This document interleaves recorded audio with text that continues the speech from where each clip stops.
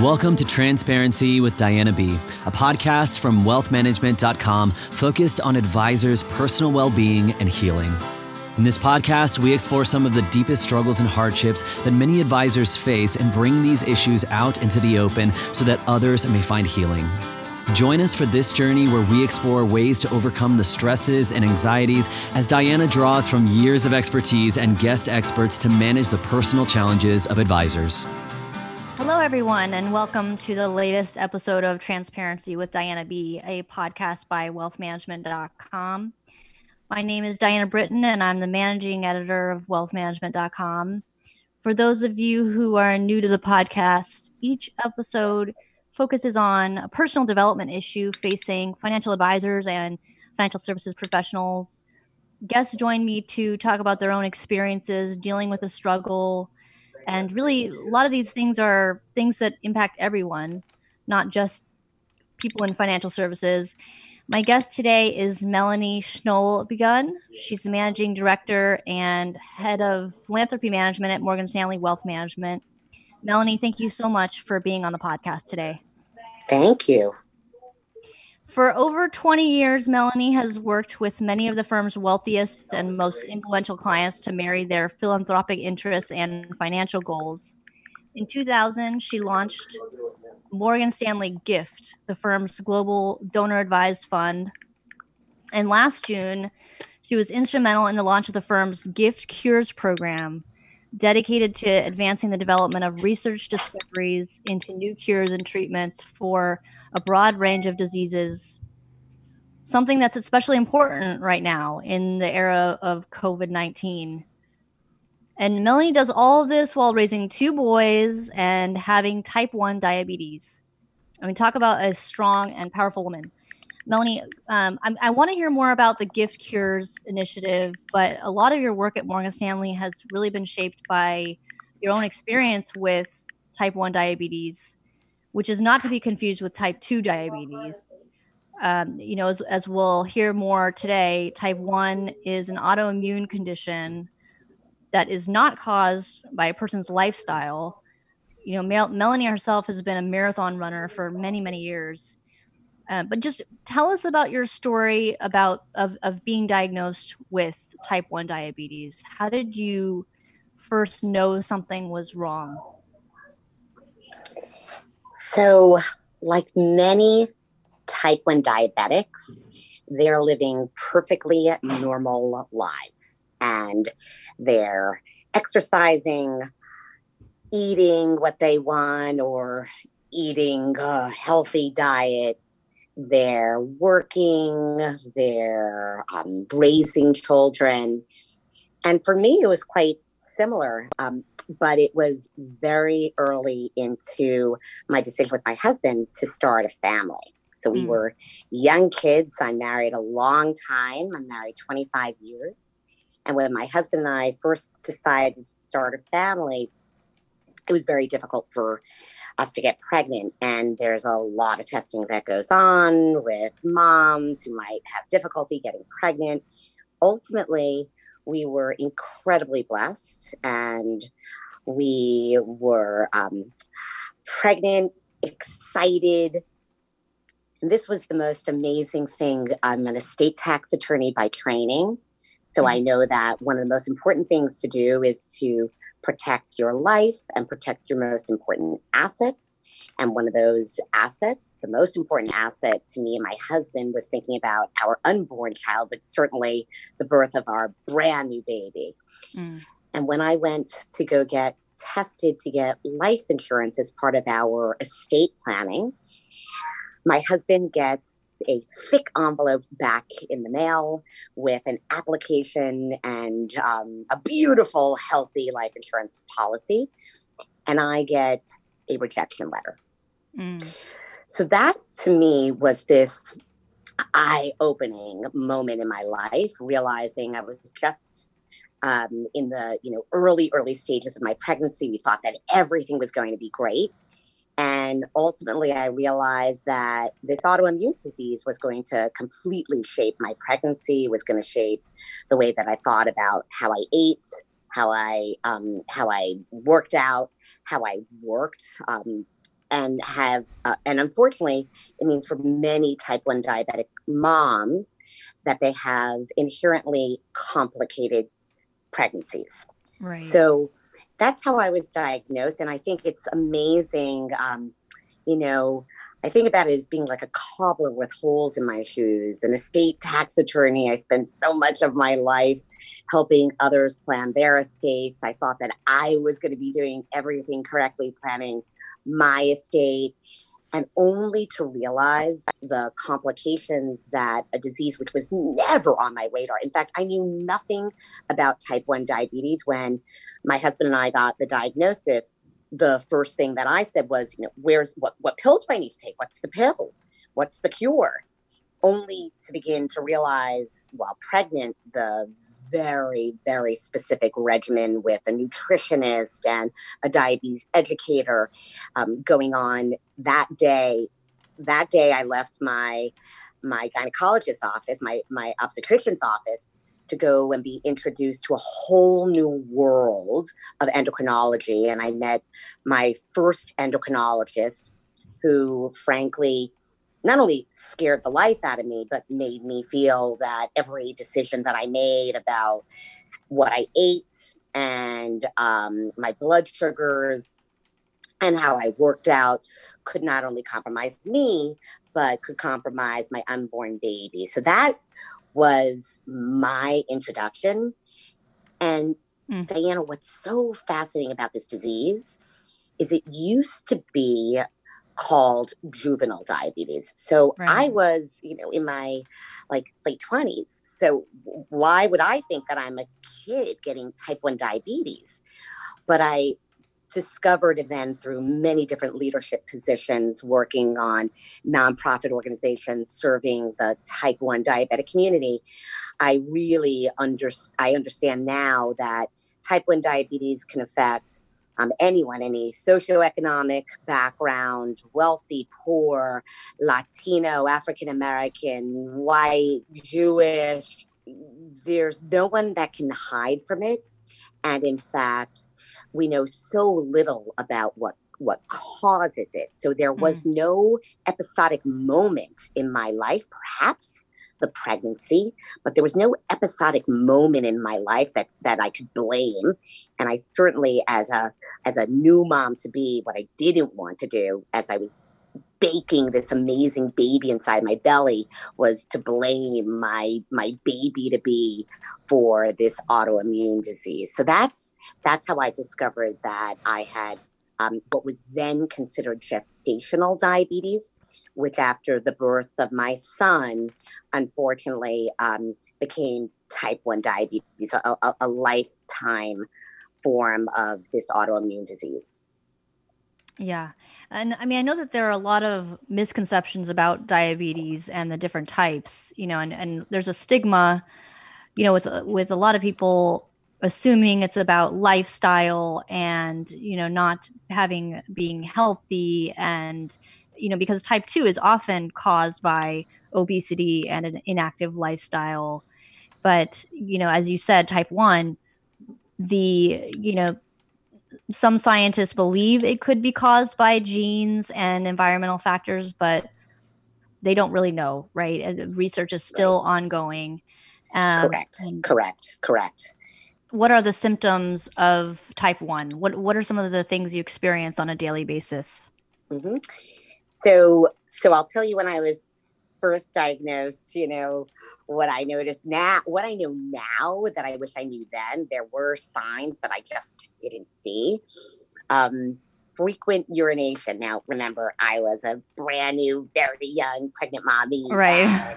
I just thought, oh my God, this is what pregnant mommies go through. Of course, you urinate all the time and you're always looking for a bathroom. Now, by the way, my kids tell me that type 1 diabetes is no excuse for this, that mommy invariably 4 times on a golf course, every time that we get into a car, I have to urinate. But it is a very classic sign. Another sign is weight loss, which is really the opposite of what you were just describing, the obesity, which is usually associated with the type 2 diabetic community.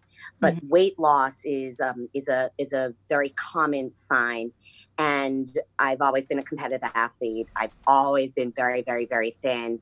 So to me, I never noticed or thought of the weight loss as being something that perhaps was happening to me. And I think at the beginning of my pregnancy, right at the beginning, I wasn't gaining a lot of weight. Not that I expected to gain a fortune of weight, but pregnant moms specifically, the big fear and the reason you have to have such incredible control is because the babies grow disproportionately large inside of their mommy's bellies. And for a tiny little woman, I'm 5'1", like 98 pounds soaking wet. At the end of my pregnancy, which I did not go full term at all, was because the baby, my son now, was so big that that my obstetrician decided we needed to have a C-section to make sure that mommy was healthy and that baby was healthy. So again, one of these bizarre, crazy things that happens with type 1 diabetic moms specifically. Another thing that happens, the worst case that can happen with specifically children, but of course adults too, and how many of them unfortunately get diagnosed. I was diagnosed because I was going for life insurance. So I had an examiner come to my house. I peed in a cup. I took some blood and I got these unfortunate results in the mail, which really changed my life forever. But many others get diagnosed because they get incredibly sick, and the many could fall prey, if not caught early enough, to something which is called a diabetic coma, where their blood sugars get so excessively high because they're not treating their blood sugars with insulin. Their pancreas is not producing insulin any longer. And for many, specifically children, the parents who are feeding them healthy, the kids who are living normal lives, find themselves in hospitals, gravely ill until diagnosed, and then beginning the right kind of treatment for type 1 diabetics, and specifically type 1 diabetics are insulin dependent, unlike type 2 diabetics, who hopefully have the opportunity to change the course of their life, lose weight, begin a healthy eating regimen, begin a healthy exercise regimen. But for type 1 diabetics, it is definitely a course that you need to do all of that, but insulin becomes a requirement in your life. Can you tell us how having it has changed your life? I mean, in terms of your lifestyle and just having to do these tests and having to do insulin, inject insulin. I know the technology has certainly changed over the years, but what does sort of your daily life look like having diabetes? I'm so lucky to be living in a world where medical advancement and medical technologies has helped me live with this disease to the point where there are many, many, many days where, I don't even think about diabetes, not because I'm not constantly watching everything that I do, which includes what I eat. Most diabetics fall prey to a pretty boring food regimen because it's just easier. It's just easier for me to know what I eat, the time that I eat it, because it doesn't impact my blood sugars, which is the most dangerous part of diabetes. The part that I spoke to you about before, which was before diagnosis, these incredibly high blood sugars, it's equally as difficult when you have low blood sugars. So for me, because I'm so small and I don't eat a tremendous amount of carbohydrates, I'm still, after all of these years, always still trying to figure out how much insulin to take for food, and everything affects that. If I have my period, if I'm going for a longer run than I anticipated, if I have a very stressful day at work, working from home right now, this environment of stress is totally different working from home, because now I'm not just managing my clients and my business and my team and the demands of that, but balancing it with everything else, preparing healthy food and meals for my kids, making sure that they're studying, making sure that our family stays on the right course and everyone's happy. And all of that stress on type 1 diabetics also creates tremendous difficulties in managing blood sugar. So stress, a common cold, getting my period, but COVID, it's so fascinating that we're talking now. This has become the epicenter of the diabetic community. And it's amazing how much a disease that I have, although I have the very small, much rarer form of diabetes, but diabetics, as you've read all in the press, diabetics are a very compromised community because of COVID, specifically because the effects of the virus on type 1 diabetics could begin to cause tremendous lack of sugar control. And therefore, diabetics are at a much higher risk for difficulties if they get this disease. Any type are at higher risk. Exactly. Right? Yeah. Exactly. So are you sort of, changing your lifestyle a little bit right now to, even self-isolate even more than other people because of that risk? Or how has it changed what you're doing now? Yeah, I would say definitely. My friends in my type 1 diabetes community, I think we are all incredibly conscious of the added risk. But appropriately, like keeping your sanity and your mental state healthy while all of this is going on, but being even more aware of the risk, because we're just at a higher risk factor if we get the virus. So I've been practicing social distancing in to some extent what might be a slight obsession. I'm very, very careful about when I go out to exercise. So as you said, I'm a big runner. Last year, I ran my 20th New York City Marathon, and That's incredible. Thank you. And I've run since the beginning of forming the Juvenile Diabetes Research Foundation, JDRF marathon team. We formed that team when I was serving as the president of the New York City chapter of JDRF. But I've always run with the JDRF team and that community to raise awareness around what is type 1 diabetes, and of course the funding that the community needs for research to prevent, to treat, and to cure type 1 diabetes. But this year, the New York City Marathon, I kind of think may not be happening. I'm hoping that the race officials see it differently than I do, but I find it hard to believe that 50,000 people from around the world are going to descend into the epicenter of this virus here in New York City, right? I think it's a little hard. Yeah, we'll have to see by November, right? Or is that exactly? It's always the first Sunday in November, so maybe we'll have a vaccine by then.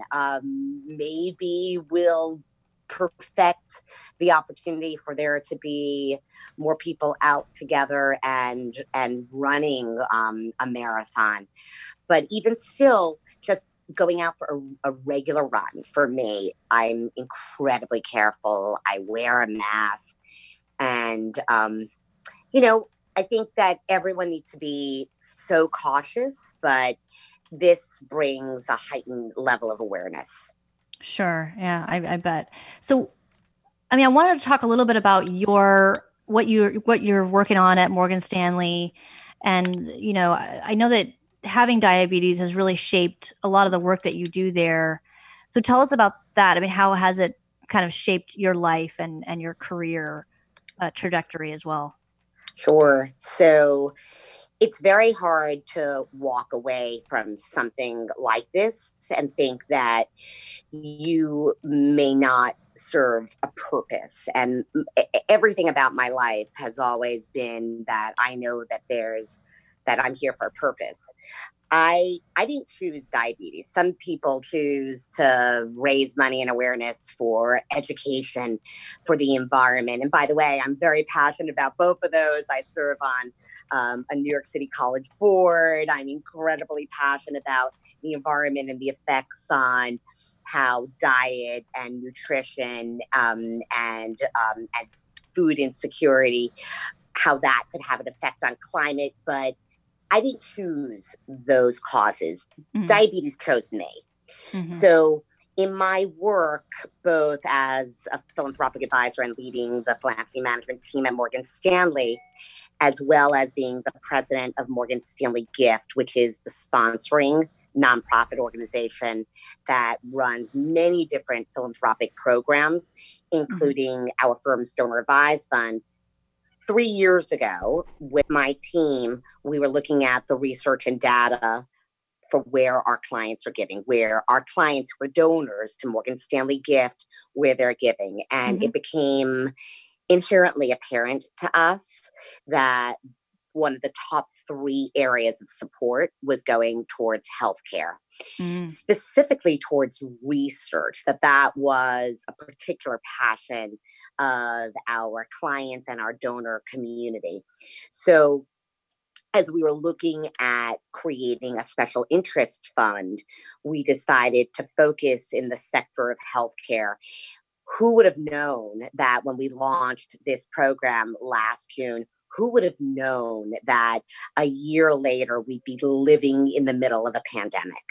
And perhaps we launched this for this particular moment, that maybe the reason 3 years ago, maybe the reason the data was right, maybe the reason our clients care so much, that they're so thoughtful, is that they were looking through and giving through their generosity to hopefully try and prevent something like this.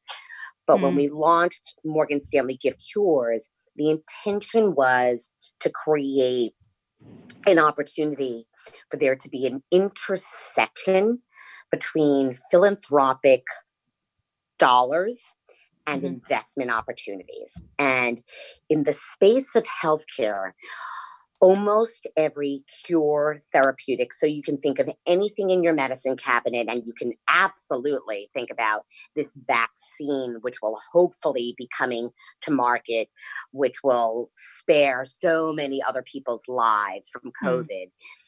In order to create a drug therapeutic, it takes philanthropic dollars at the beginning, because those are the those risky dollars, risk capital that can be used early on, in discovery and research to identify promising researchers who are working on the disease. But as those cures move through the process of going from a discovery into the creation of a drug or a medicine, it requires other types of capital.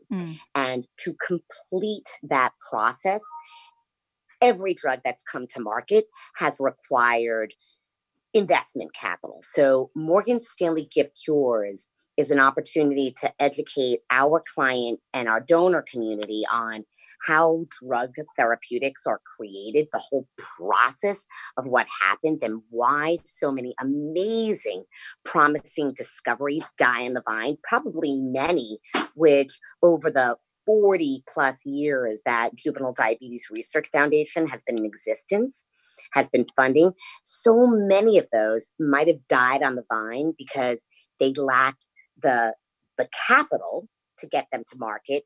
And they also may have lacked the business acumen, the opportunity to work with a community of business leaders, philanthropic advisors, scientific advisors that could help create drugs. So as you can imagine, we've got tremendous academics in the institutions around our country and around the world. Many of them spend their life in labs working on discoveries, but most of them are not drug creators. They don't know how to bring the drug to market. And that was the innovation, the novelty behind Morgan Stanley Gift Cures, bringing together these two forms of capital, philanthropic capital and investment capital, that are needed to both discover these amazing, promising ideas, move them through the life cycle from identification through the process of translational medicine, and then ultimately bring them to market. So that's what Morgan Stanley Gift Cures was created for back in June of last year. It was launched at our annual conference, which is called The Exchange. It takes place in New York. And 4 weeks ago, we made an announcement through Morgan Stanley Gift Cures of the work that we're specifically doing around COVID. Can you expand a little on that? What's the work that you guys are doing around COVID right now? Sure. So we have a tremendous partner in this work. The nonprofit organization is called Harrington Discovery Institute. And Harrington Discovery Institute has redirected a portion of its operations to accelerate promising near-term therapies to treat COVID-19 and its clinical complications, to battle future pandemic threats. So through a recent transatlantic call for breakthrough medicines in development, Harrington Discovery Institute seeks to immediately increase its 120 project portfolio by as many as 50 new drugs that will be dedicated to developing two different things. First is a next generation of vaccines to avert the pandemic, or the next pandemic, actually. And as you can imagine, this pandemic will cause many viral mutations. So really working on vaccines for the next pandemic. The second is drugs that will save patients from dying of lung injury. As I'm sure you've read, one of the leading concerns for the many who will be diagnosed with COVID, and those who haven't even been diagnosed with COVID but had it, is lung injury. And we recognize that this will be a huge situation around the world for those that either already had lung injury, cancers, asthmatics, a huge asthmatic population, certainly in our country. But even those that didn't even know that they had some lung disease. So we will also be working on drugs that will really save patients from dying from lung injury in the future. That's really great. That provides a lot of hope that we need right now. Just, going back to having diabetes, how were you able to overcome the emotional, physical toll that diabetes has taken on your life? Any coping mechanisms that you've had that helped you get through the tough times, and any sort of advice that you'd offer to other folks who are struggling with the disease? Yes. So first, I am a curious cook. I love being in the kitchen, and I'm even doing a program for the Family Office Resources team in a couple of weeks, which is called Quarantine Cooking. And the subtitle is Cooking Without Calories. So I'm very conscious of how I cook, and I love buying amazing vegetables and finding new cuisines and cooking for my family. So I really use cooking as a therapeutic. That's one thing. Number two is that I continue to exercise regularly. I love my early morning yoga. It's become my go-to. It's my time to be in my mind and my body, and just to like kind of check in with myself before my kids are up, before my husband's driving me crazy. So that's been a wonderful retreat for me. I run regularly, and when I'm not running, I go out with masks with my kids. We're bikers, and so that's the third. And then the real mental game that I give myself is I golf. And golf is this amazing, interesting sport when you realize that your entire goal is to get a stationary ball that is on the ground into a hole. That is the entire goal, and it requires so much mental energy.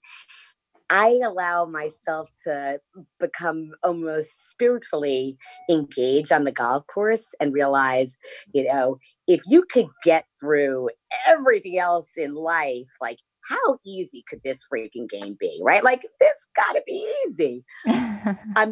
I'm sad to report that my handicap isn't demonstrating how easy I think the sport should be, but it certainly helps me with the releasing of both endorphins on the course. And it's wonderful because of COVID, when our golf course opened, because I'm very concerned about being around wonderful friends, but really anybody else, I only golf with my family. So I've used this amazing time to spend 4.5 hours every Sunday on the golf course with my 2 beautiful boys and my amazing husband. That's great. That's wonderful. Well, I mean, we're just about out of time. I'd love to talk all day about this, but I'd like to thank my guest, Melanie Schnolbegun. Melanie, thank you so much for being on the show and just especially being so open about the issues that you faced. Thank you so much. Well, thank you, Diana. You have been a wonderful host, and I love your work. I'm so glad to be just a small part of it. Thank you. I really appreciate that. And if you'd like to reach out to Melanie, or if you have any questions about her initiatives, you can email her at melanie.c.schnollbegun@morganstanley.com, or you can just connect with her on LinkedIn. We'll have all that in the show notes afterwards. And if you have a struggle yourself and you'd wish to share your story with me and help others in similar situations, please feel free to reach out to me at transparencywithdianab@gmail.com. I'd like to thank you for listening to Transparency with Diana B. If you have not subscribed to the podcast yet, please click the subscribe now button below. This is Diana Britton reminding you that where there is healing, there is hope. We'll see you next time. Thank you for listening to the Transparency with Diana B podcast. Click the subscribe button below to be notified when new episodes become available. The information covered and posted represents the views and opinions of the guest and does not necessarily represent the views or opinions of wealthmanagement.com. The content has been made available for informational and educational purposes only. The content is not intended to be a substitute for professional advice. Always seek the advice of your healthcare provider with any questions you have regarding your particular situation.